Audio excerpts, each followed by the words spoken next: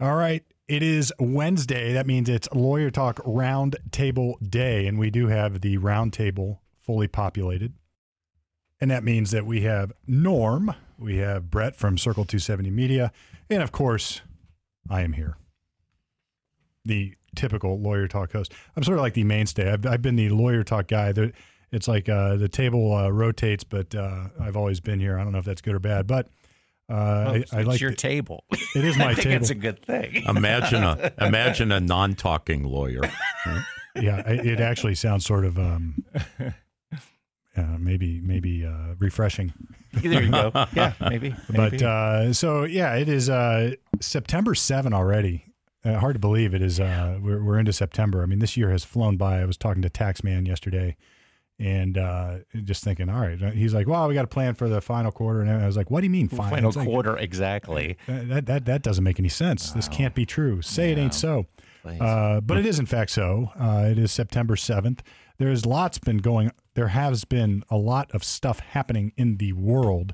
And I see Norm's got his list ready to go. Actually, I have a very short list. I've got a couple of things. They're not necessarily a hot topic, but I'll bring up. Very short list. Well, before we get there, let me tag a few things. Is that Lawyer Talk Q&A is back and running. I have been for those who have been tuning in and waiting, the Q&As are getting churned out at a back to the old rate. So I'm trying to get one of those out a week. So if you do have your questions, go to lawyertalkpodcast.com, submit your question, and I will answer it. I did the last one with Dave Goldstein, one of the attorneys in my building, great civil attorney, does litigation, does all sorts of insurance defense, injury work, contract work, employment work, and he came down and helped me answer a great question about swimming pool liability. And it was awesome. So I've got him on tap to answer some more. Put up a fence.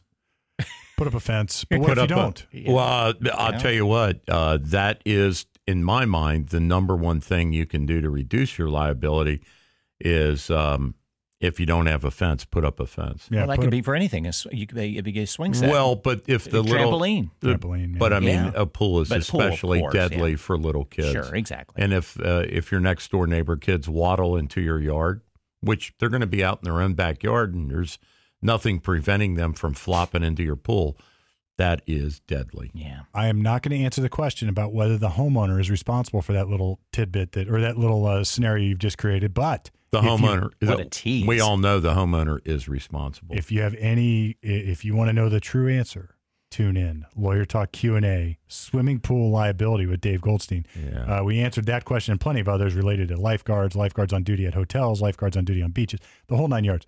So it was a pretty interesting one. And Norm, you will appreciate this. I showcased none other than Phoebe Cates in Fast Times at Ridgemont High. 'Cause, look, even to this day, the sort of nooks and crannies of my brain in my youth, swimming pool equals Fast Times at Ridgemont High, Phoebe Cates in her red bikini. Gross and sick and contrary to the Sermon on the Mount, it may be, but it was. I didn't realize she was married to Kevin Kline. I didn't either. I looked her up as I did. Yeah, that. just to kind of see how she's aged. And it's like she's still looking pretty good. Yeah, she's Honestly. always been a very a good looker. Yeah, I could not stomach that movie.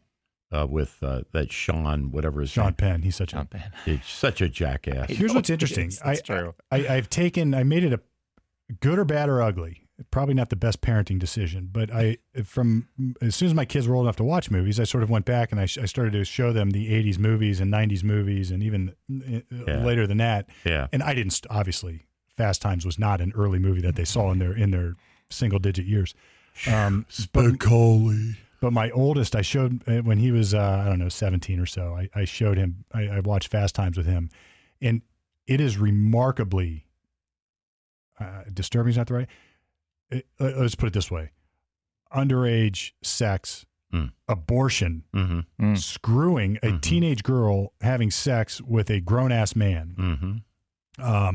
Like the themes in that movie, not a parent in that household ever, on their own, guys masturbating in bathrooms. I mean, it was really, really aggressive to push that sort of envelope in the 80s. Well, I mean, but it was somewhat reflective. I mean, it was. the arts reflect. I mean, that whether was, it's an extreme, but it reflects of something going on at that time. I think the 80s movies are a great reflection of that decade. Porky's. Porky's, yeah. Breakfast Come Club. on, man. Breakfast Club is a great example of that decade. A shit ton of that schlock, and I never went and saw any of it. The only thing I liked from Fast Times was the LP of the soundtrack. Soundtrack's great. Oh, Which I have. I have that. Yeah. I have never seen the entire movie because as soon as Sean Penn comes on, I vomit. I vomited then. And when, I'm essentially his age, I couldn't stand that shit when I saw it. Yeah. Like I just left the theater. Like, I'm not going to watch this moronic crap. And it was good for you. Yeah, just junk. I'd rather go watch a Richard Pryor concert. That was actually entertaining and funny and elucidating and mind-opening to hear, his monologue back in the 80s. That was worth doing. And I'll just get out of the Kentucky Fried Movie and Airplane and all those dopey, dumb, white trash movies from the 80s. I never liked any of them. And I was a movie reviewer, and I condemned them all. See, I'm harsh, but I love everybody. I do love everybody. I enjoyed some of those movies. I enjoyed that's fine. Airplane and what's the other one with Leslie Nielsen? Those three movies, right? Naked Gun. Yeah, Naked Gun, I found him sort of funny. I mean, it's fine. It's mindless. Oh, right. Well, there you go. It's brain candy. There you go. Right. There's a lot of that. So you got Julie Haggerty blowing up a doll, right? It looks like she's giving him a head, or look, I mean, is that funny? I guess it is if you're a moron, but it's easy humor. Not being one, I didn't find it that funny. It was let's just LCD say, stuff. It's not George Carlin. No, it's not. But it is what it is. Right. Right. Look how you turned out. I turned out all right. I watched those movies, and look how I turned out. So maybe I should have gone. Hey, we all chew bubble gum every once in a while. It has nothing to do for us, but just sugar straight. So movies are bubble gum. Yeah, what do you do? What's your guilty pleasure? And some of those dumb movies. Now, I will say this, Norm. I agree with you in the sense that when I go back and watch them, I find them sort of stupid. Well, and then how do you feel about yourself when you thought, I'll watch this again because it was really good, and then you watch it and you go, good God, what was I thinking? Well, I grew up. That's how I look at it. It's like it's juvenile humor, and I was a juvenile when they came out. So you forgive yourself. Of course. Okay. I don't as much. Yeah. So I hang on to my guilt. I have lots of guilt, but it is not from watching those movies and laughing. No. Yeah. So for me, it would be. Now, because at the same time, I mean, there's lots of other movies that I watched back in that era that I enjoyed. So, or that were far more deep and more meaningful. Yeah. But, so I look back on youth, and maybe this is a good time because I'm going to my class reunion this weekend. So I think about things that I thought was funny or cool back then, and today I realize how, awful it was. Like laughing at the class nerd and realizing how deeply cruel that was. And that nerd is probably a multimillionaire too. I'm with you on that. I feel horrible about that. I treated people horribly at times in high school, and I do not feel good about it. Yeah, and I want to call people agree. sometimes and say, man, I was such a dick. Mm-hmm. Correct. Yeah. So I remember things that I thought was, things that I thought were funny, and So, well, look, anyway, an example. My wife and I went to her class graduation, a reunion, I should say. Maybe I was going to say 10 years ago, and there's this young lady came up to her classmate and apologized for treating her so poorly in school. And Angie had no clue what she was talking about. Wow. And I think sometimes it's people think they are mean, and maybe it's just not really. No, she probably was. Maybe what you should say, or maybe what this person can realize, and what I have realized that I think we all should realize, we are just not that important. So to think that everybody's paying attention to you at any given time is nothing short of narcissism. It's like it is like this notion that you're the most important person, so you're going to make everybody pay attention to you. Well, but hey, dude, but yet people people do cause other people. Oh, for No, sure. for And that's sure. not to But minimize that. that's- You're right. That's the extension sure. of it. I What mean, you're the getting at is the bullies, the cruel behavior, and I had plenty of it in my time. I mean, the student that jumped off the bridge, the Yale student that jumped off the bridge because of online bullying. And I forget what he was. He was homosexual or It's horrible. or whatever it is. And, and then people got on whatever it was back then, the equivalent of Facebook, whatever preceded Facebook, MySpace, Maybe MySpace, whatever it was. And, Herbie is a, gayster or whatever it is.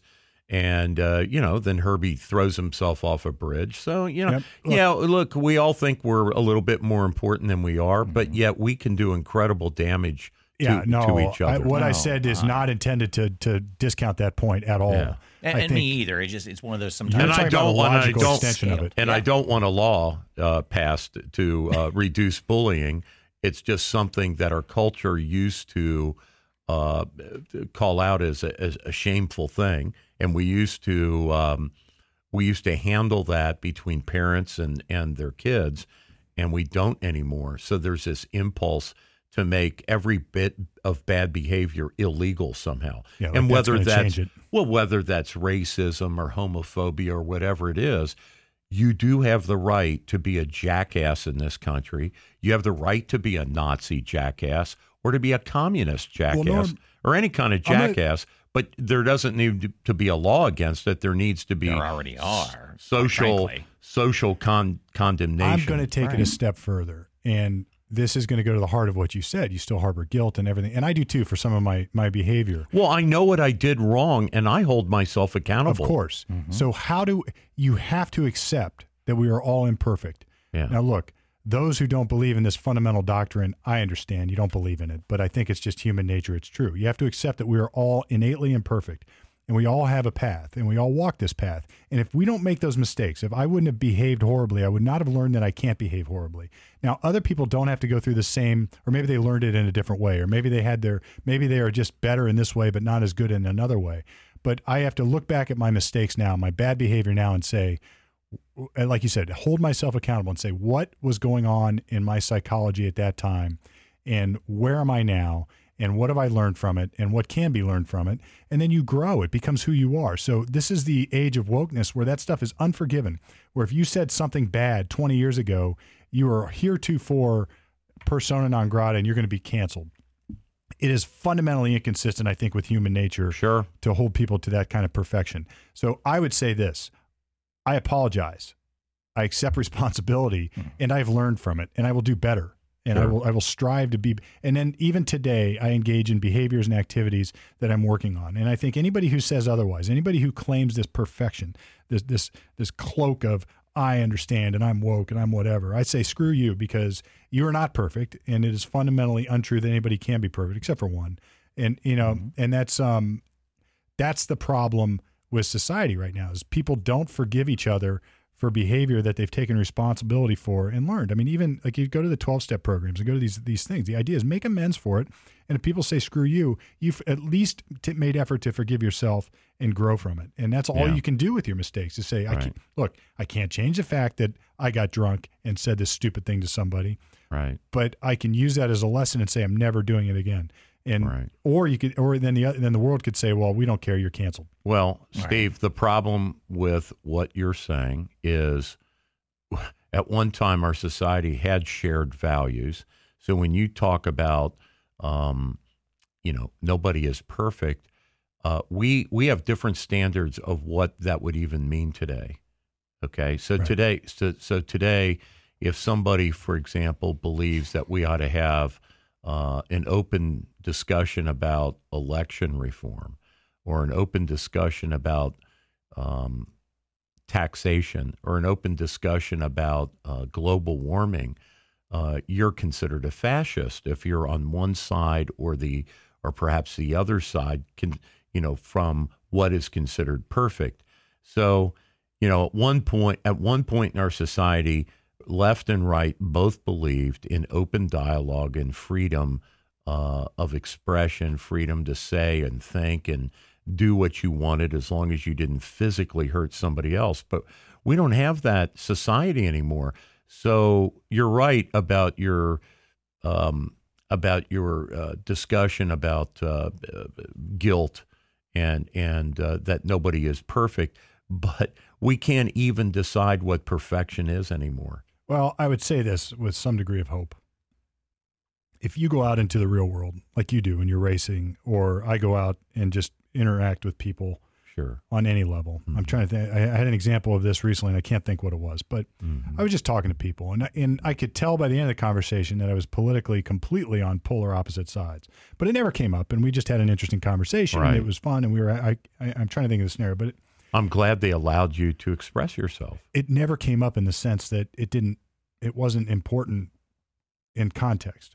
And I am hoping that there is a loud, obnoxious minority of people that are pushing the agendas that you're talking about. So Right. this cancel culture, I think if you asked around at individuals in neighborhoods at the picnic or at the Labor Day party or at the baseball game, Right. how do you feel about free speech? Oh, everybody ought to have free speech.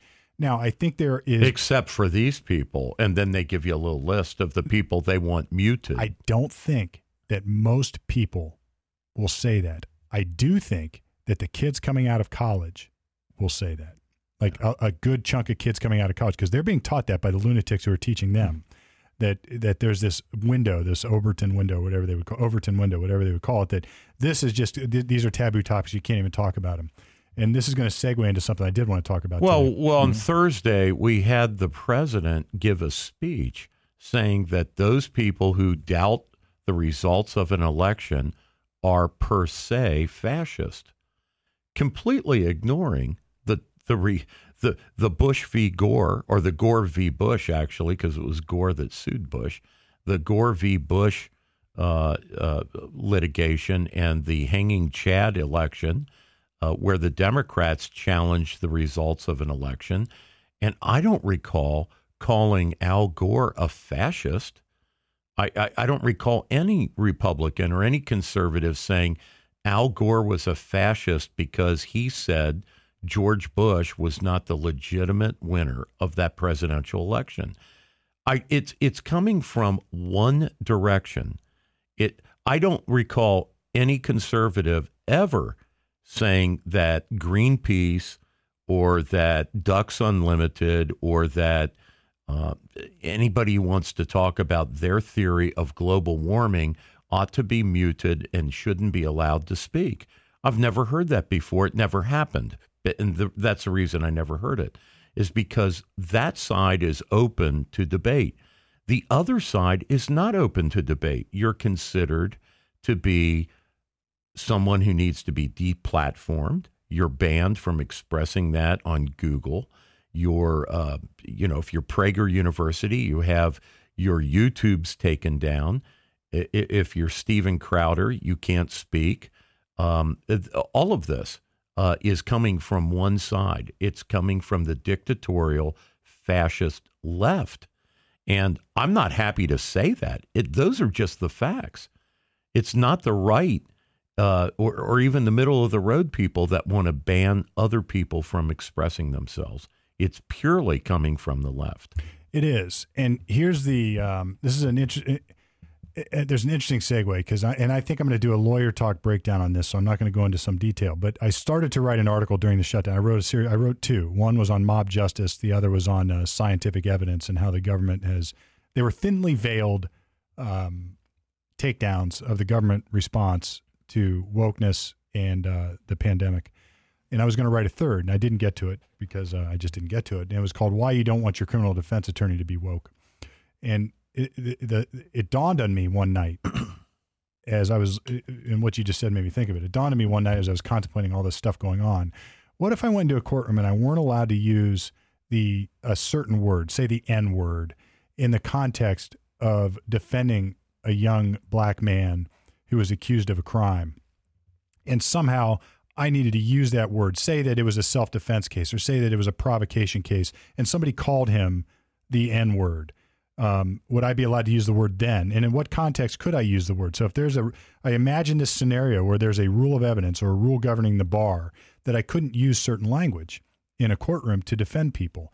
And it also dawned on me that when I represent people, when people come into my office and I talk to them, it doesn't make a hill of beans difference to me what color their skin is. It never has.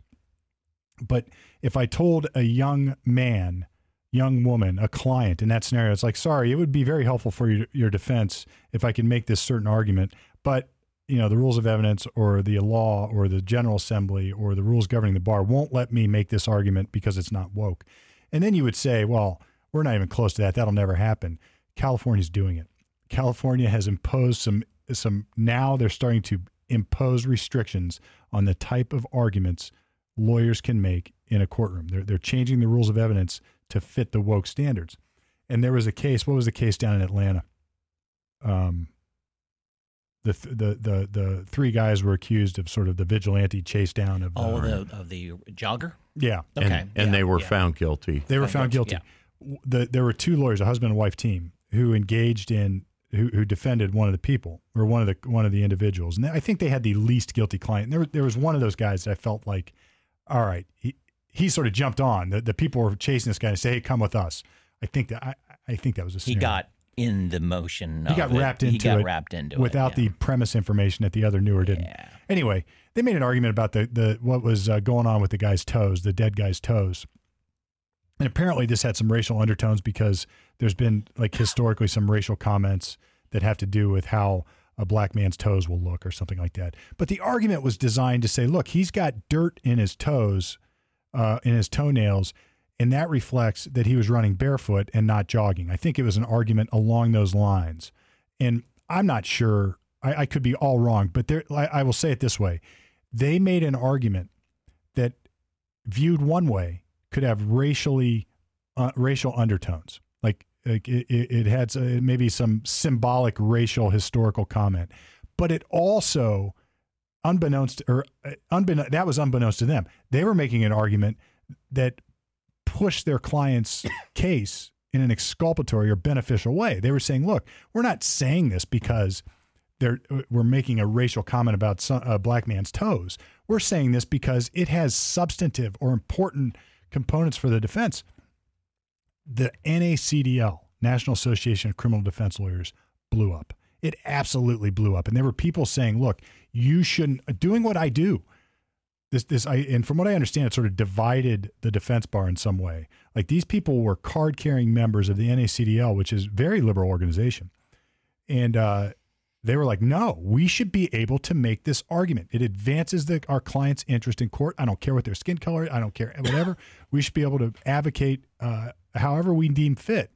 And the other side was saying, no, there should be restrictions on this. Even if it helps your client, you shouldn't be able to use this type of language or use these words or make these arguments. And it scares the crap out of me knowing what I know. Well, California is not a rational place.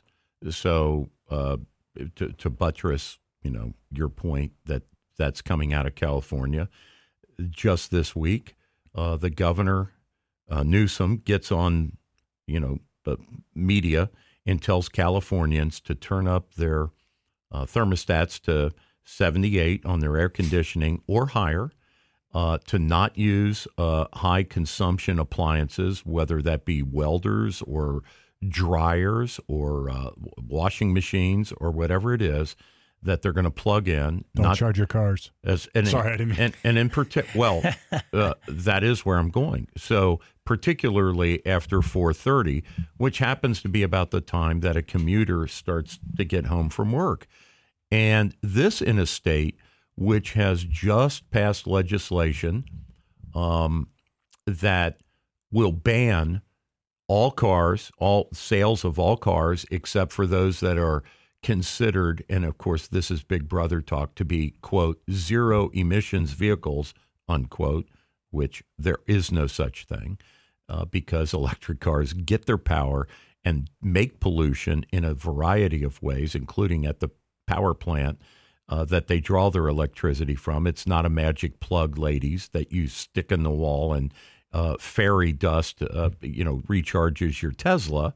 There is a coal belching power plant or some other kind of device, a windmill chewing up eagles and hawks and pretty little birds, or a hydroelectric dam that's killing your favorite spotted fish or something. But, there is some ugly way that energy is being made, not to mention strip mining in Mongolia and places like the Congo with little children, 11, 12 years old, digging up cobalt for your frickin' battery, lady. So they are at the same time in California telling you to buy an electric vehicle, also have a state that is a net purchaser of energy from out of state, and it would be like California telling people you can only heat your home with firewood, and yet there's no forest. It feels like my hunting arguments. Like people's like, I don't know how you. It's go absurd. Kill, We're an absurd world. Deer. Yeah. I don't know how you would do that. How do you shoot those animals? How do you shoot those birds? Right. Yet they'll go to the grocery store and buy it all packed up neatly. Right. Now, look, if you have the true vegans and vegetarians who don't eat the meat, I don't care. Fair enough. I don't care what they do. They should not care what I do. Fair enough. But at least they have a point. They're not hypocritical about it. At least not I don't in that even way. care about their hypocrisy. Just leave me alone. I care about the hypocrisy when somebody says, how can you possibly go shoot these beautiful animals? Well, when they mandate, Steve, that's when I care. Well, and then they go to the grocery store say on the way whatever they home want and buy a bunch of burgers. Sure. It's like, listen, at least I know where it came from. Now, California's doing. They want to shut. There's a big debate in California now about shutting down the nuclear plants, and they don't want to use any fossil fuels, anything other than I don't know what their energy will be, and then they don't have enough energy to do what they want to do. Steve, just look at the it's left. So insane. Look at the left's history on something as mundane as light bulbs or shopping bags. Okay, we were all told save a tree, so they came out with plastic bags. Right. So you were an anti-environmentalist unless you were seen leaving Kroger's with your crap in a plastic bag. Okay. Then they completely reversed that, right? To where now you're an eco-criminal if you're not using a paper bag or walk in there as if I ride around on my motorcycle, drive my little pickup truck with a grandma bag stuffed in the back like I'm going to Aldi's or something. I mean, it's absurd. You can't figure out what the right thing is to do. And ultimately, the right thing to do is they just wish we would all die and curl up and go away because they really don't want people. When you eliminate the fundamental human value as a foundation for our decision-making process, right? Well, then, you have no standards by which you can conform yourself.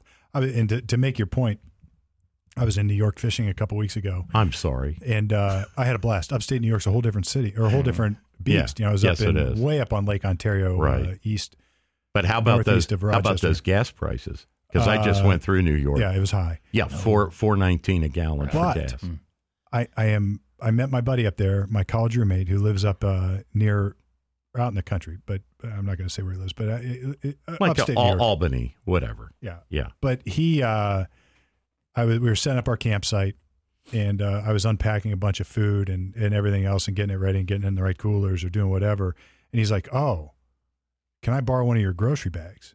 And he meant the little plastic ones. And I had dozens of them. Mm-hmm. I was like, "Sure." Mm-hmm. And he goes, "Yeah, that's awesome. We don't have those here." Oh wow! They don't have plastic grocery bags. Well, how about the liberal war on the electric light bulb? I mean, they got rid of incandescent light bulbs that cost us all 15 cents each down at Home Depot, right? Yeah. And they replaced them with, $8 bulbs that were fluorescent that had mercury in them. And that was supposed to be environmental. So then it finally dawned on the dummies that if you dropped one of those fluorescent bulbs on your ceramic kitchen, tile floor, okay, and the mercury stuff, the little powder goes flying, you're supposed to call a hazmat team, right? You or your wife or your kids can't go get a little whisk broom and sweep up the broken glass along with the chemicals in it. It's a hazmat event, okay? Whereas the 15-cent light bulb, that no big deal. You just clean it up. But the $8 fluorescent that obsoleted the old incandescent, right? That's and now a horrible light bulb. I mean, I hate that light. That coming was in, a terrible one, coming in from China. Well, now we're on to LEDs that come from China. But I mean, the entire progression just shows you how factually stupid they are. And they are never want to factually hear it. They are factually dumb people. They are not the people when they say, "Listen to the science." or Fauci says, listen to the science. They are the people. They are the anti-science party. It is as They are the people who have no rationality, do not listen to science, who use science as a brickbat, okay, to encourage other dumb people to warble about science in a way to bully you. But actually, they are the people who have no clue about science at all. And this is like Thomas Sowell. This is another one of the things I love about Thomas Sowell. In fact, just one last thing. They're the people who say 2 + 2, teaching arithmetic, is racist. It's white supremacy to teach a young black child who has to compete in this world and who has an equal opportunity and a need to support him or herself. They're teaching that inner city black child that 2 + 2 is a racist construct to hold them back. That is so. How's that person going to be a cashier or an accountant or the next senator to the United States? How's that young black man going to be the next Tim Scott or Barack Obama or whatever black leader if they don't know how to add? Well, Norm, you've raised sakes. 2 good points. The first one is I'll start with I'll start with the second. This notion of relativism. So the same people that would say we shouldn't teach that kind of math would say there's a relativism to the world. 2 + 2 can be 5. And this came out. This is like last year. There was like this big article and this big debate, and these quote intellectuals were advocating like, look, it's a totally self-imposed societal construct that 2 + 2 is 4. And this goes back to a sort of a postmodernist idealism that of moral relativism. Everything is relative to itself. There is no fundamental morality. There is no fundamental truth. It's all what we construct. And this is like Foucault and Camus and these idiots from France, who later, I think both those guys eventually became Christians at their deathbed. But anyway, it's after their atheism table banging for years. Yeah. But Saturday Night Live, how convenient. How convenient. Yeah, really. How convenient. And there's another point I was going to make, but I forgot it already. It was a good one, though, damn it. Yeah. I was going to start with It'll the second. come back to you, man. So I wanted to go back and ask you. So talking about the state overreach, basically, in kind of telling It's irrational. Irrational. So one thing I want to talk about was Texas and their regulation back from April, I guess it's now, maybe last year, talking about investments. And I'm not familiar, man. So break it down, Brett. So yesterday, what was it? This past week, let's see if I can find my email to myself because I've been taking notes and saying I got to be better because Norm has raised my game. In regards to what's going on. So in the news, Texas bans local state government entities from doing business with firms that boycott fossil fuels. Firms that boycott fossil fuels. So Goldman Sachs, all right, if they have in their writing, in their portfolio, anything that's anti, like a mutual fund, and it includes that says we're going to stay away from oil and gas and go more wind power or solar power, you don't do any business with us now. Gotcha. Right. For state entities. Right. To me, for the more and more I was digging into it, the way it looks is that number one, the law is written horribly. It's one of those. It comes to my mind. It's an agenda law. Steve's comment about we got to do something. There's so many holes in this opportunity. You know where that started, right? That idea about making certain investments illegal or barring certain investments started with the protest or the embargo against South Africa over apartheid. Okay. That's when that started. All right. That became a way, and I remember the universities were amongst the first to do this. And it was largely considered, I think, even by people like Milton Friedman and open market people, that when a regime is truly evil in some particular way, whether it's Adolf Hitler or whether it's Pik Botha in South Africa, if a regime is considered so inhumane and doing human, crimes against humanity that you can pass legislation or put in policies like we did with Cuba, that investments in South Africa or Cuba or Iran with their nuclear program, those kinds of things become conventions in order to change their behavior, in order to starve the regime and change, change things for the better, you hope, for the people in that country, primarily. Yeah. Well, in South Africa's case, it worked. Yeah, right. I mean, it did work. Yeah, the fallout is from some of this is that now these larger, they've targeted 20 investment firms. Right. Goldman Sachs comes to mind. Sure. That Blackstone's got to be one of them. Yeah, BlackRock. Yeah, BlackRock. BlackRock was another one of them. Not a stone, but a rock. Yeah, you're right there. Thank you. That it's now forcing somewhat. Hey, the investment firms are saying we are advising not to invest in gas and oil because the dollars are down. It's not a good investment portfolio. Now's the time to buy. I disagree. But anyway. That's what they're saying. Here's what you're getting at. It just seems like it's backfiring. But you do. It's a state overreach. It's what are you doing? Well, I want to jump in just for a second. You do understand that some of those same firms, BlackRock's a good example, are pushing their own means. Oh, I'm sure. Well, right. So I agree. entire, no, they all are. Well, no. BlackRock in particular tells corporations that they shall adopt ESG policies, sure, or BlackRock won't trade their stocks. So BlackRock is using is compelling, through a lot of corporate arm twisting, their own sort of social agenda. And I think this is Texas's way of fighting back. And I think about 20 other states are looking into doing the same thing. Yeah, and and it's all totally right, so their call. Let me unravel this a little bit. Yeah, go ahead, Steve. You've got a scenario now with a lot of the fund managers and a lot of financial companies who are sacrificing profit for an equity agenda, for a woke agenda. And this has become very, very controversial. So if you invest your hard-earned dollars in a mutual fund, you would want the best return. Best return. But there are people above you managing those dollars and saying, no, we're not going to invest in these companies because they don't agree with our ideals of what equitable is. So your dollars aren't going to make as much money because they are making decisions. Now, that you could look at that like that's a completely individual type relationship, but it's not. The government regulates those kind of funds very heavily, and they regulate in ways like you might think conditionally. So you're going to get this or you're not going to get this benefit. And then you go down to the individual companies who are getting government dollars for having a woke agenda or a preferred government agenda.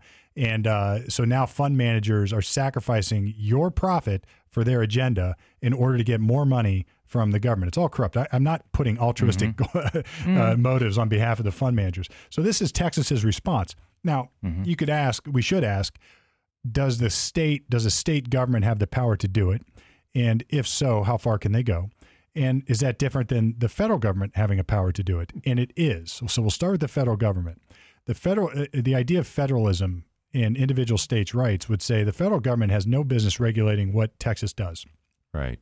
Or what businesses are doing in Texas. Right. And to the extent that happens, it should be the exception, not the rule, and it's becoming the opposite. So then we go down to the states. The states have what's called inherent police power, and don't think like cops on the street with badges. Police power is policing. The police power is like to govern and regulate their own state individually. Steve, just 30 seconds. Yep. So to support what you're just saying, the example with apartheid, the Ohio Board of Regents, which controls the universities, adopted a policy, no investments in companies in South Africa during apartheid. Yep. Okay. And that was a state police action by a state board that controls the universities. Yes. Go ahead. Right. So, and that's so a state government, in theory, under its police power, could say, we're going to pass this law. Now, it doesn't mean I agree with that law and I agree with the philosophy, but I always start with the Constitution. Now, imagine that. That's such this novel idea. I start with the United States Constitution. Do we still have one? Well, it's eroding away at an alarming rate. And, under the Constitution, I can't find, unless there is something inherently discriminatory based on a suspect class or something improper, I think the state has the power or the local government has the power to do that. Now, do I agree with it? I don't. But here's what happens. It becomes a seesaw. So the fund's going to do this, so the government's going to do this, and then the government in another state's going to do this. It becomes this seesaw. So if they're going to do it, well, hell, we're all in. Now, here's the good news. If it happens at the local government, then the local population, in theory, but more of a theory than at the federal level, if the feds were doing it, can change it. So it's easier to vote locally when you understand what's going on around you. Is this helping our community, or is it not? Sure. And if it's not, you've got that power of vote. If Washington, D.C. is doing it based on a couple individuals' agenda, you feel completely helpless about it in Texas or in Ohio. And the classic example is the New England town meeting, which we were all taught in civics class Robert's about rules. Yeah, that Joe Farmer can go to his little Vermont town, and he can park his pitchfork out in the parking lot, but come in peacefully, and he can say his piece. And they go around the room, and everybody in New Hampshire, Vermont, with these little New England towns that with the classic town meeting, awesome, like a Norman Rockwell painting, they have that democratic thing imbued in them that every citizen has value. Every citizen gets their say-so. Ransom Stattard, attorney at law. Anybody who's seen Man Who Shot Liberty Valance remembers that scene. But it's interesting you brought up Norman Rockwell, because I have Norman Rockwell had this set of four. It was called the Four Freedoms. I think it was freedom of expression, freedom of religion, the right to peace, and the right to, I can't remember what the other one was. All that corny stuff. And he was a total communist.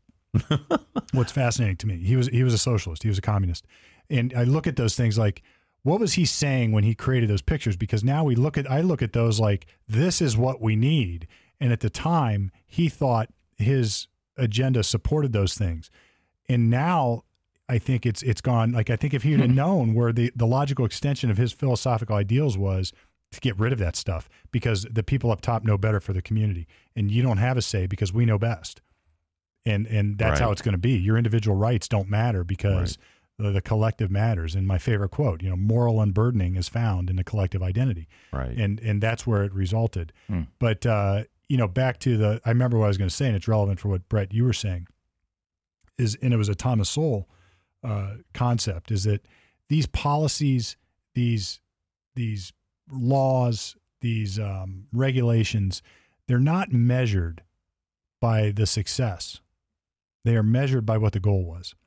And hardly ever are they successful. Yeah. So you could say, it's a noble goal, Norm, to get rid of incandescent bulbs. Yeah. Because you know what? It's good. Yeah. But it's a complete abject failure because the science was wrong, because the implementation was wrong, or whatever it is totally wrong. But you're not measured by that. Yeah. It was just the guy on the pulpit at the time. It can work to isolate. It can work to isolate a bad actor on the world stage. The world did, in fact, bankrupt South Africa with its embargo, and it did cause the minority white population, largely of Dutch origin, to finally acknowledge that it was an unworkable, inhumane, and morally bankrupt a policy to separate the two races in such a involuntary way. And I think though the power lever was legitimate. It was legitimate. The federal government has the right to regulate such things. Now, we could disagree. Well, Natty, I think that is an allocated power to the feds. I think that lesson and what was done to South Africa was clearly a reaction to the Hitlerian policies that the world did not similarly reject during the 30s and 40s in Germany. So I think in the 70s, you have to remember that was just 30 short years later that apartheid was starting to be, worldwide rejection of apartheid was starting to become a more and more of a topic and an issue.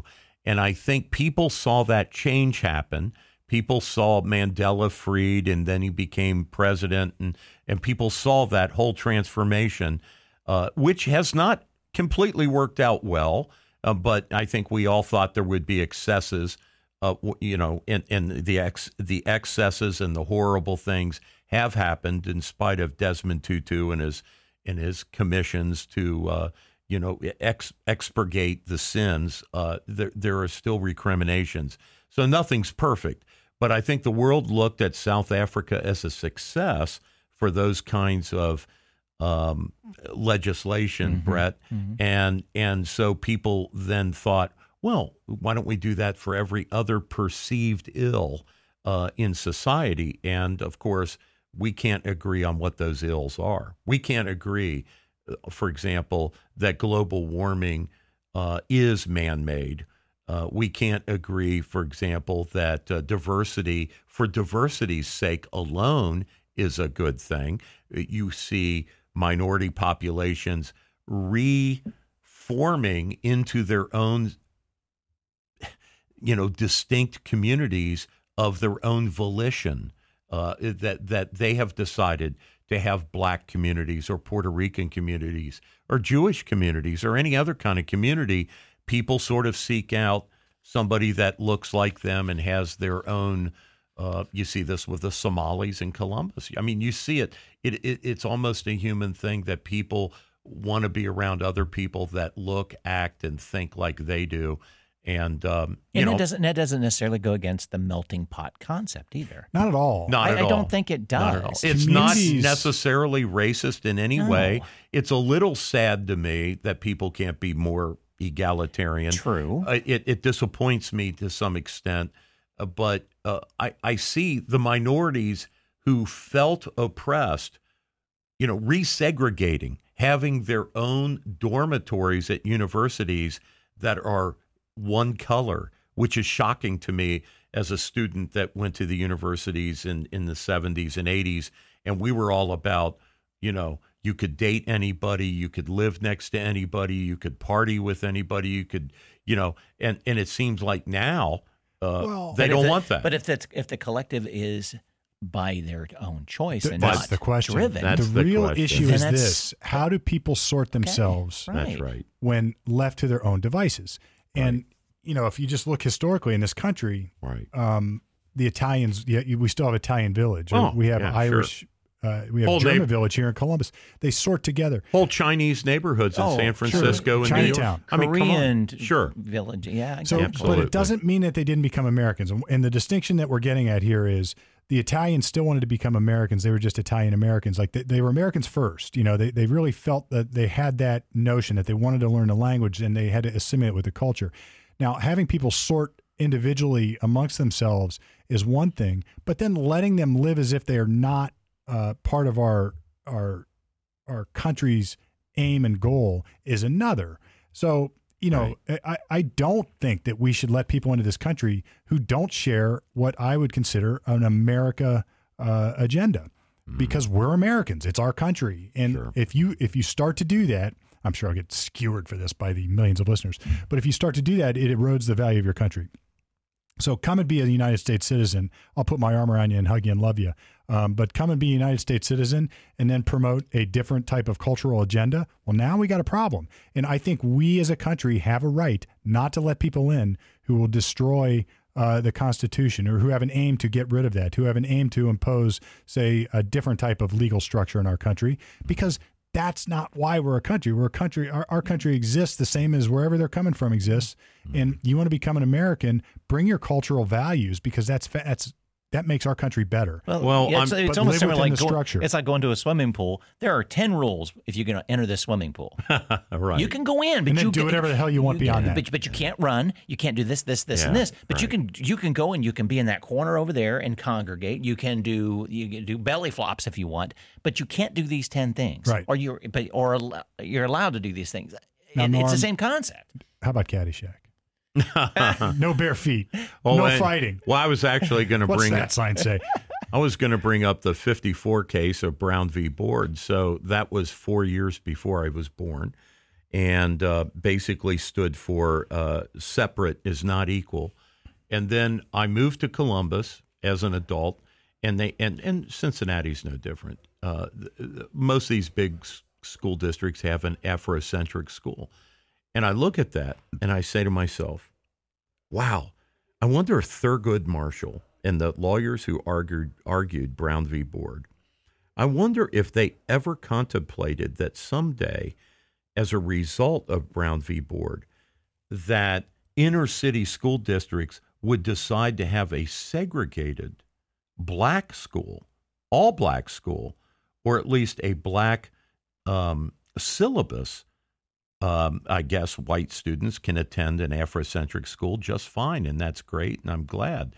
But there isn't an Irish-centric school or a Scottish-centric school or a Somali-centric school or any other kind of centric school. I don't believe in any of them. And I just think it's absurd. Not if the government's funding it. But it just shows you 50 years after this big decision that being separate is not equal, our society has chosen, the enlightened people, the cognoscenti, the smart liberal people have decided to take the very thing that civil rights pioneers objected to and fought so hard to defeat, and they are reinstituting it inside out and upside down. It's lunacy. It's lunacy, and it blows my mind that they would even do it. It is insane to me to create a segregated school under the guise of equity. It's utter insanity. I'm to me. dumbfounded by the entire. I almost don't know what to think about. Yeah, and ultimately, going back to the Italian village ideas and the different villages, let's put it that way. To me, they let them do what they want to do if they feel more comfortable in that collective. Yes, but it's one of those. It's scary down the road. It's like, okay, will those collectives not have representation? Yeah. And then their streets aren't going to be taken care of. Why wouldn't they have representation, though? That by the higher powers that may not allow them to. That's what scares me, that it can turn into that. This is the problem with giving higher powers power. Right. Instead of the local community should have the power. That someone from the Italian village cannot have representation on the city council. Well, why not? Well, if they somehow they can't. Well, if because hold on, of higher powers, not allowing. No, I'm just saying that's what scares me. Well, it's because how our in Columbus, so Columbus doesn't have boroughs. If Columbus adopted the New York City or I think even San Francisco borough system, so that each neighborhood had a council member who So I'm not saying force it. I'm just saying I could see it going bad. Well, I'm trying to envision this. So if you have a community, an Italian community, borough is a good example, though. You have an Italian community, and what you're saying is there's not enough Italians to vote one of their own onto the board. Yeah. Or so they're perpetually, so they would be perpetually unrepresented on council and never get their streets fixed, which is why New York has a borough system. That's the entire purpose. Even though at the end of the day there might be like a very conservative enclave in New York somewhere, right? I think I heard there's 2 million registered Republicans in the city of New York, and there's probably a lot more vote Republican that don't tell anybody. Well, the point is not that the Republicans would ever win. Bloomberg was the last. But it's not necessarily that they would aspire to win the mayorhood or control city council in New York. It's just that they would like to have their village or their borough have a voice, right? Be able to express themselves, be able to say what they need to say to defend their identity. And so to Brett's point, I do understand that, and I think one way to do that, and many cities have done this, is you carve the city up into districts or boroughs, whatever you want to call it, and then you have a council person, just like you would for Congress, representing a certain part of a state, represent a certain part of a city. I love it. I got no problem with that. It's at the local level. They can do it. It should be. Yeah, exactly. Now, if you're talking about a state level law that says you're not allowed to hold this position because of your race or your identity, that's a constitutional problem on a bigger scale. Of course. But if it's just that there's not enough of you, whoever you are, to get representation, and you could say, what's it matter? Do you what are you trying to accomplish by being represented, and what is happening in the local community that is adversely impacting your area? City streets aren't being upkept. Sewage sucks. Could be simple as that. That's exactly right. That's what I mean. Yeah. Those are. Yeah. I have to give this a lot of thought. It's interesting. Yeah. It's a fascinating thought process because at the local level, the city does spend infrastructure dollars politically. And so they're all gonna, the time. It's so Exactly. corrupt. Right. It's so corrupt. We're gonna fix up the Scioto banks and make it look real shishi. And who benefits Because from that? there's somebody on council or whatever that lives there. Well, or whatever. there's Come development on. there, Yeah. but we're going to let the hilltop go to hell. Yeah, Right. that's right. Yeah. Okay, so there's that. There's that. It And that's already- going to happen no matter what. It is. Well, Right. unless Hilltop has its own council person Perhaps. who can raise hell Yeah. at a council meeting and get a Perhaps. little media profile. And, see, that is the reason. But you could still have the town hall. The Hilltop could organize. And, Have you been to Columbus City Council and tried to participate? So No. I went down there when they had the first assault rifle ban, right? They let two people talk, and then they cut off. They do. So I was a business owner in Columbus, okay? I was a citizen of Columbus, downtown, okay? Right, in this area, not too far from here, within a mile of right here. Okay, had a business here, had property here, worked here, paid taxes here, got my utilities here. I went down there to explain, not to yell, but just to explain that I happen to have a particular rifle of a medium caliber bullet, a lot less lethal than Grandpappy's old World War II Garand, right? Mm-hmm. And yet John Kennedy and the council members that rammed that first bill through that was later found unconstitutional, they would not let the public comment. So it's horrible. it doesn't work. They do cut off people. They do have people they don't want to hear from. And so what did I do? I moved my business, my residence, and my tax dollars out of Columbus, Ohio. And I think a lot of other people are doing the same thing for a lot of other reasons. As they get more and more dictatorial about what your lifestyle is and conclude that you're a this or a that, and whatever appellation they want to stick on you about being. I mean, look at me. I'm as dark as I'm Middle Eastern, and they want to call me a white supremacist, which is laughable. It's laughable. Let's shift gears here. We got to hit some nuggets because there is some news we want to talk about. Yeah. I had Gorbachev on the brain. Wow. Mikhail Wow. Gorbachev. And he has a pretty good scar right above his brain. So go ahead. Well, he died, and that's. It was interesting to me. I listened to news commentary on his death and on his life and on what he did and what he didn't do. Mm-hmm. And then I heard somebody go back and actually play some news commentary at the time when Reagan and Gorbachev were at the summits in Reykjavik and all of it. And, I guess, and then I talked to none other than my dear old dad, who was actually part of a lot of that back in those era. He was over there and he was teaching in Poland and different. Anyway, he knows a lot about it. Mm-hmm. And I asked him about Gorbachev, and because the news would portray him as a hero, the guy who without him the Cold War would have never been resolved. You mean the Western media? Yes. The Russian media does not consider him totally different. That's right. So the Western media put him up on a pedestal, and at the same time impugn Reagan.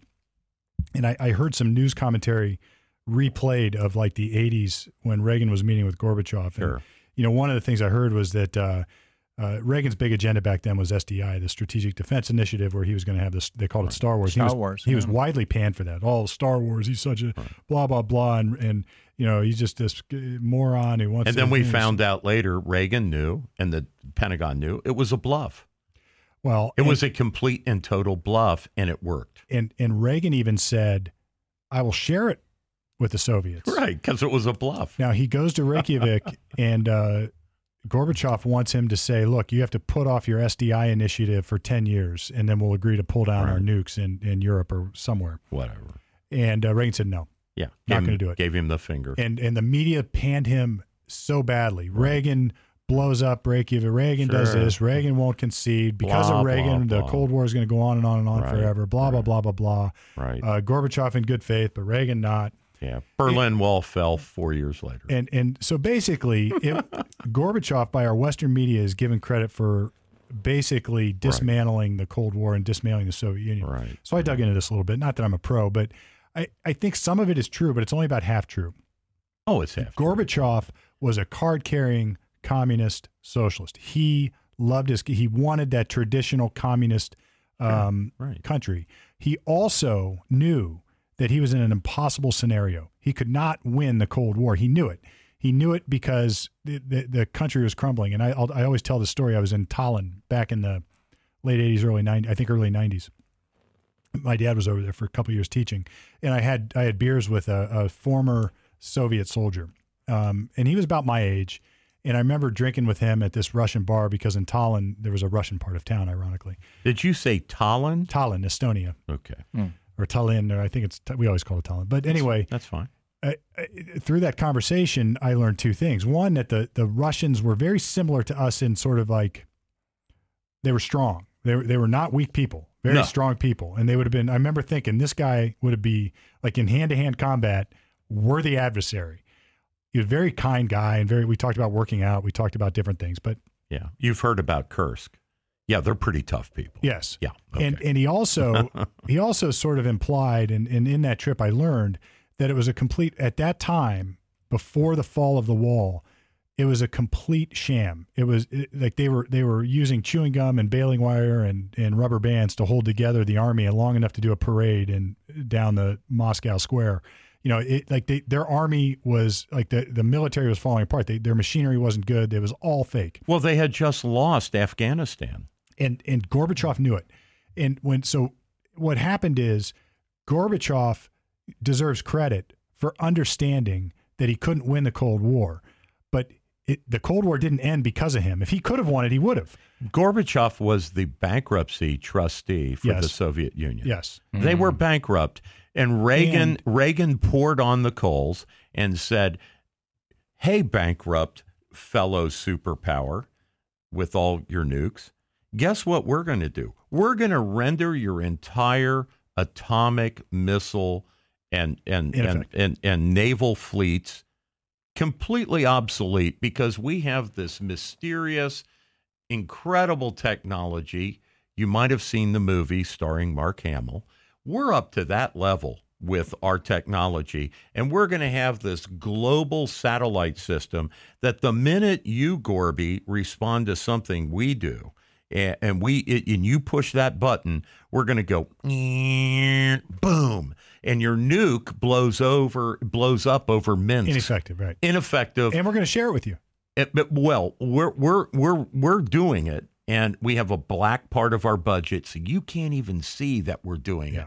But we're doing this Star Wars technology, and all your shit's not going to work. And Gorby then essentially capitulated. Well, so what it is that Gorbachev, and he was widely unpopular amongst like the true or the real Soviet power structure but he was willing to admit they couldn't win the Cold War, and he wanted to save his country. And Reagan made that up. And sure, or at least it was a bluff of the highest order. It was a complete and total bluff. So what you're talking about, Rush Limbaugh, the late Rush Limbaugh, used to call that Western fascination with Gorbachev, Gorbasms.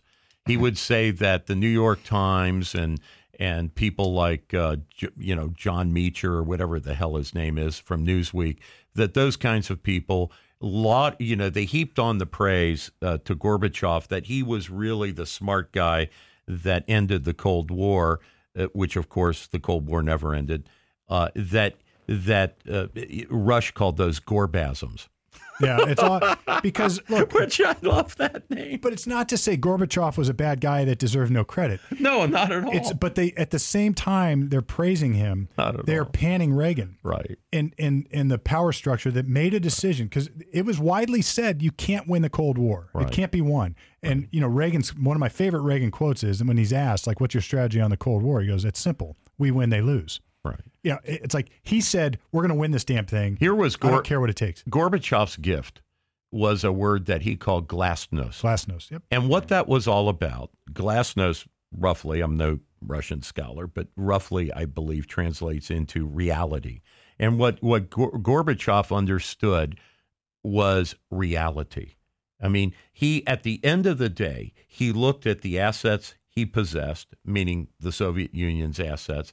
He looked at their very stretched out and completely flogged military, trying to hold this line against the West while recovering from their version of Vietnam Yep. in Afghanistan, and basically concluded, we, the Soviet Union, have lost a generation of young men and, faceless young men who still today aren't really acknowledged as being missing. Oh, they lost a whole generation, just like England did during World War I.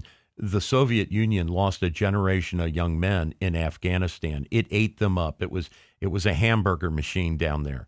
And the United States, of course, funded the Mujahideen, which were fighting. So we funded an insurgency, which some argue later gave rise to the Taliban and Osama's fellow, his buddies.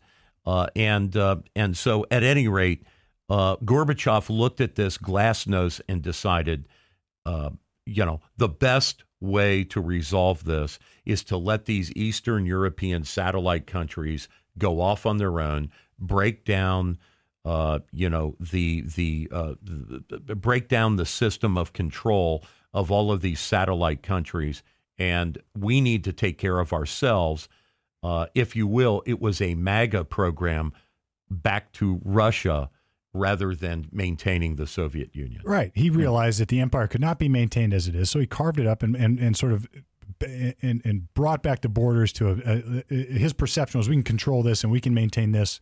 We just can't go any further. We can't take over the whole world like we wanted to. Yeah. And his party elites at the time fundamentally disagreed. So Gorbachev deserves a lot of credit for standing up to them and saying, look, if we don't do this, we lose everything, or we do enter World War III as a hot war. Well, you do remember they arrested the military. Yeah, they took him, and the KGB arrested him. He went into exile somewhere. And it was enforced exile. They kidnapped him. It was Boris Yeltsin who stood up in front of the Soviet tanks, just like Tank Man in Tiananmen Square was not successful. Boris Yeltsin got out there and stuck flowers in the barrels of those tanks on Red Square and stood up. Good old alcoholic drunk Boris Yeltsin stood up and said, I'm a political rival of Mikhail Gorbachev, but you better free him or this country. It was a bloodless revolution. If you don't free Mikhail Gorbachev, you can have all the tanks you want, all your AK-47s. The people of Russia are going to have a shit fit, and it is going to be blood in the streets. And he called their bluff, and the KGB reinstituted Mikhail Gorbachev, and that was a moment of incredible courage by Boris Yeltsin because he was looking at having the same thing done to him. Yeah, no, and it's fascinating history. It's history that deserves a lot of attention. Gorbachev deserves a lot of credit for the decision making he made, but he still was a communist that wanted to control the world. He just realized he couldn't. Yeah, and like Bernie Sanders. And it's sort of to say that he operated or that the Cold War ended because of him is a half-truth at best. Right. Sure, right. The Cold War ended because of circumstances that we created. He was the perfect opposite chess player for Ronald Reagan, and the two of them kept a cataclysmic potential. If you remember, there were some very touchy moments during the Reagan administration when it looked like to the Russians that we were preparing a first strike, and it looked to us like maybe they were thinking of that, because when the Soviet military got desperate, they started to roll out those kind of doomsday plans. Yeah, it was very interesting times, and those two men kept the world at peace. So, I will give Gorbachev major credit for that, and I will give Ronald Reagan even more credit for that. Because it took both those men. It took both, and it's interesting because they both had a common goal for different reasons. So they were both rational. They were rational men. Yeah, Gorbachev was rational in a way that Nikita Khrushchev and Leonid Brezhnev were not rational. No, they were just take over the world type of. Well, obviously he had somewhat of a conscience, like you said. If a whole generation in a hamburger. He didn't want to see that again. Yes. Well, and Reagan probably saw the same things. Yes. I don't want my country to look like that. I think that Gorbachev would have seen that again if he thought he could win. Perhaps. I think Maybe, he that's was true. he was a card carrying Soviet. Yeah. Perhaps, but The problem is he realized he couldn't win. that's it. Yeah. He realized, and just realizing, okay, is a gift. And he didn't rug sweep the facts like Stalin, Lenin, and all the Khrushchev and all these guys just rug swept the facts. I don't care. Go. It's like, that's it. Yeah. We're going to fake it until we make it. Well, Stalin killed all his generals right before Hitler invaded. He decapitated his own army for political reasons. Yeah. Because he was afraid of being challenged. Like after the because war. they knew it was hollow. Well, after the war, of course, General Zhukov, who basically was the General Patton for the Soviet army. At Stalingrad, right? Khrushchev is at Stalingrad. All over. Zhukov was the premier, Russian general, the one, given the most profile in the Russian media. And as soon as the war ended, Stalin made sure that Zhukov disappeared. Yeah. So a nice little dacha somewhere up on a lake. See you later, Georgie. You go enjoy yourself. Interesting. His first name was George, just like George Patton. Well, I guess we should say this. Credit to Gorbachev where it's deserved, but right. Credit only where it's deserved, and right. not too much credit. And because of him, the world is a different place. He stood up to the KGB. Stood up to his party. He stood up to the party. He stood up to his military, and so did Yeltsin. Those are two remarkable men. I won't take a thing away from what they did that was remarkable. And, but for them, who knows where we would be. And but for Reagan, who knows where we'd be. Well, same thing, right? So it's like you have to say it both ways. In the thing that kills me, to bring it to current day, the thing that kills me about the media and Donald Trump is that Donald Trump had most of the same policies as Ronald Reagan, but not the right personality. Yeah. He could not bring people together. Well, I think, look, Trump, as I said, Trump, it's Trump a terrible may be the tragedy. only Democrat I ever supported, at least against the other side, because he, a lot of his stuff, like he had gun control. Anyway, I'm going to go down that rabbit hole. But let's wrap it up. Norm, you got anything else you want to hit quickly? I just would like to observe, in the unending list of examples about how there are two different standards in this country for liberals and conservatives, I would like to point out Chief of Staff, General Milley. And I'd like to know, General Milley, where are you? Where is your outrage? Where are the articles in the New York Times? Where is your interview with CNN about the military props used in Biden's very dark, very Third Reich-ish little speech on Thursday, where you had Marine Corps Praetorian Guards used as stage props in the background, as if you're the president of a military country, not the president of a civil society. And with all your dark lighting and your red backdrop, and General Milley, who later apologized publicly because he went with President Trump across the street from the White House to a firebombed church. A church. He went in uniform and he said, I had no right to be in uniform and accompany the president on what was possibly perceived by the public as a political statement by him going to church on Sunday at a firebombed church across from the White House. The military should not be used in any kind of political way. And yet he is the chief of staff, just like he was under Trump, and allowed those Marine Corps guards to be Biden's little Roman columns like Obama had during his nomination. Biden with these Marine Corps guys in the background standing at attention as if he'll call them forward to combat against the MAGA people, as if the military is going to be called out against conservatives. That was the implicit message. Where the hell are you, General Milley? And I got to tell you, Brett, did you see that speech? I did not. Now I'm going to have to go see it.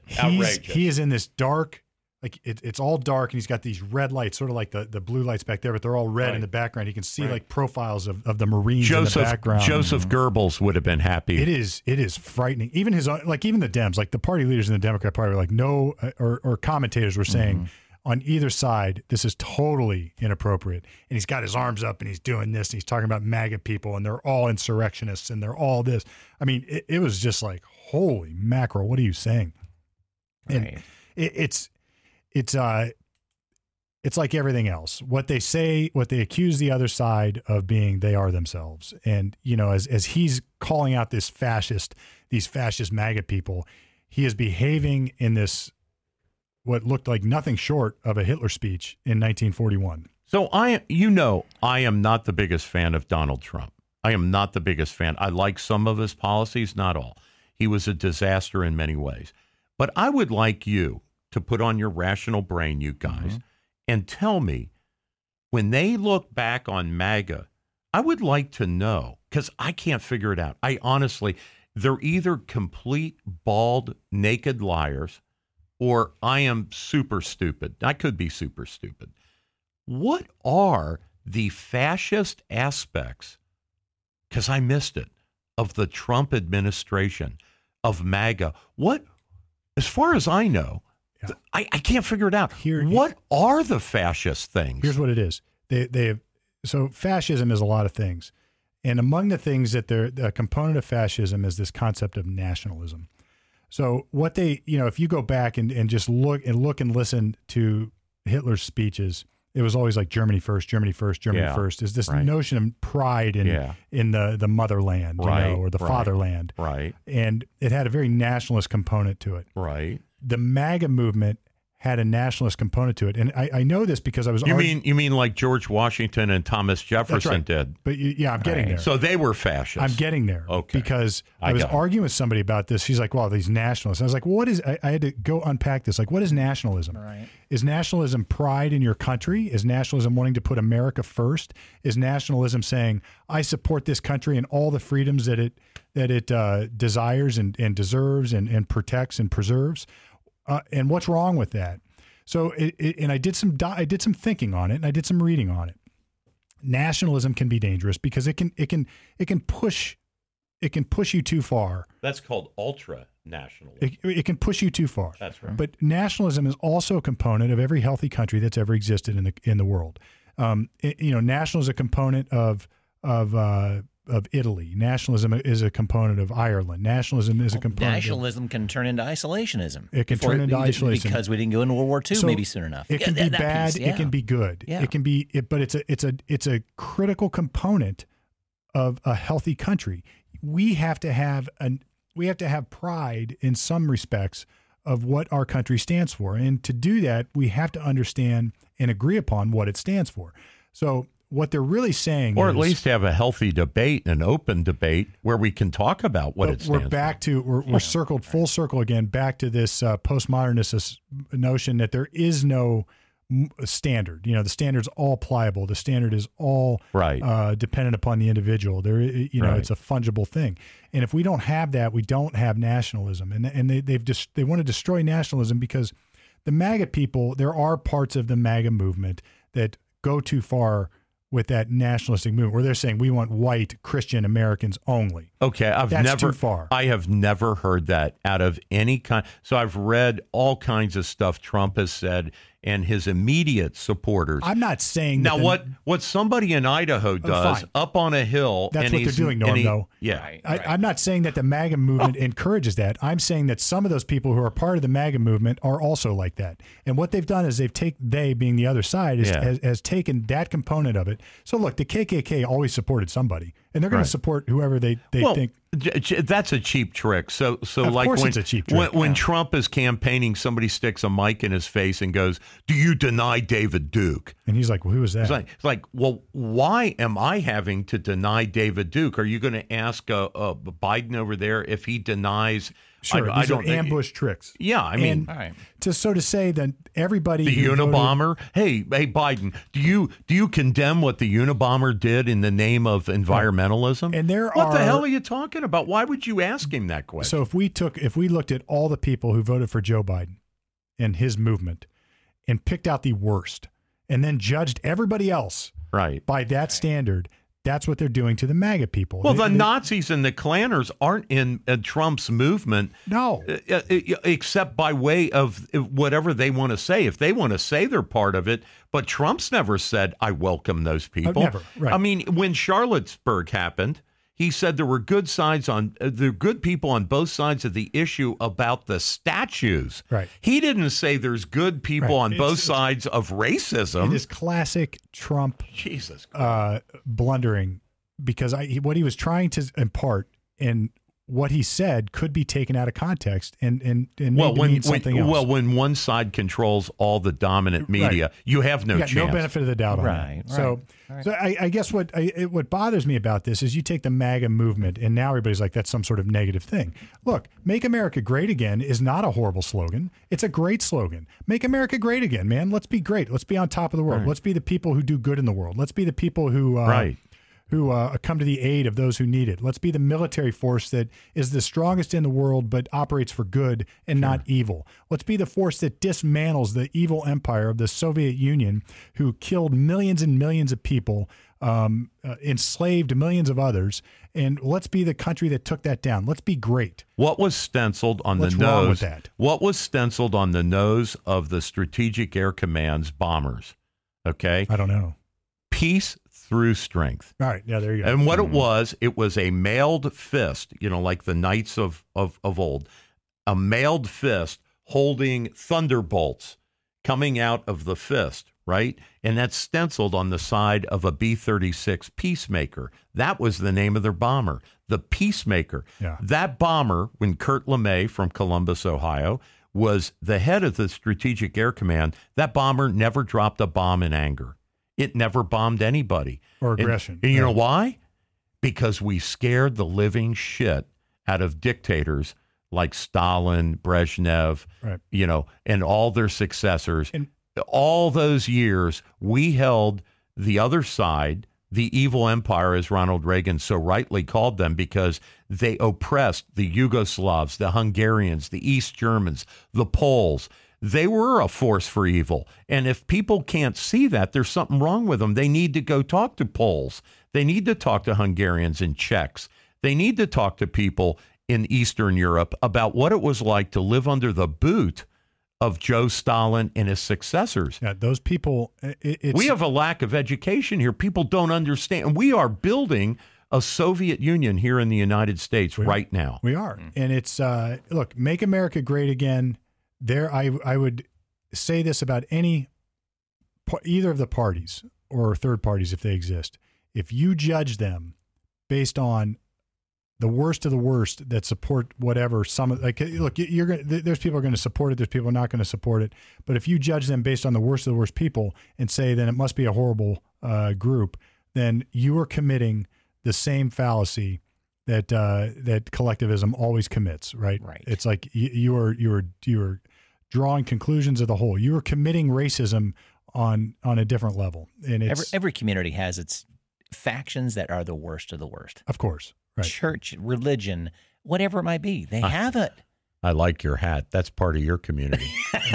He's got a Kermit the Frog hat on, Brett, which is awesome. It's so gorgeous. I get good. God, I love Brett. But every community has it, so own it, and evaluate it. Evaluate what's really going on. Yeah. And to me, whenever I hear these sort of broad-brushed collective statements about anything by either party, I always say, what a bunch of nonsense. That kind of over-stereotypical statement is always just rhetoric. Yeah, and it goes back to what you were saying much earlier in the podcast, Norm, about not having a discourse, labeling, just to shut somebody, to cancel. That's right. That's all it is. What do you say? You're racist. Boom, done. I'm done talking to you. Right. All the MAGA people are racist. They're horrible. They're insurrectionists. They want to overturn democracy. Right. Done. And I got the Marine Corps behind me to back me up. And you know what? They shouldn't have any right of free speech to even talk their nonsense. Yeah.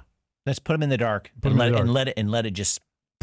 It is authoritarian. Itself. Exactly. It is the seeds of authoritarianism happening right in front of those us. mothers of all races. I saw black mothers, black fathers. I saw people of all races and ages going to those Virginia school board meetings and they're being called white supremacists, and they threw that governor out and elected Glenn Youngkin. Yep.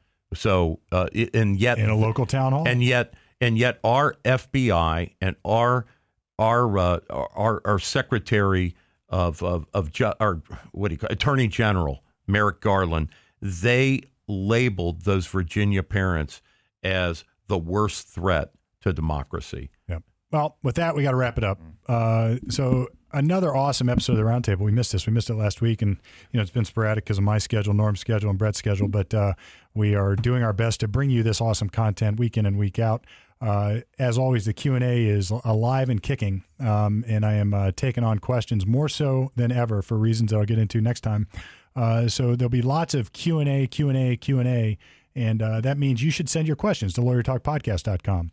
I don't mind what they are. I'll even bring in some guests to help answer if I don't know the answer. If I can take it on myself, I'll do it myself. I've got one in the tank, one coming that I'll have out hopefully this week, and more in the wings. So if you want to be part, get in line. The last one came from somebody halfway across the globe, so that was pretty cool. I think all the way over in Spain. Anyway, so this has been Lawyer Talk Roundtable, off the record, on the air, at least until now.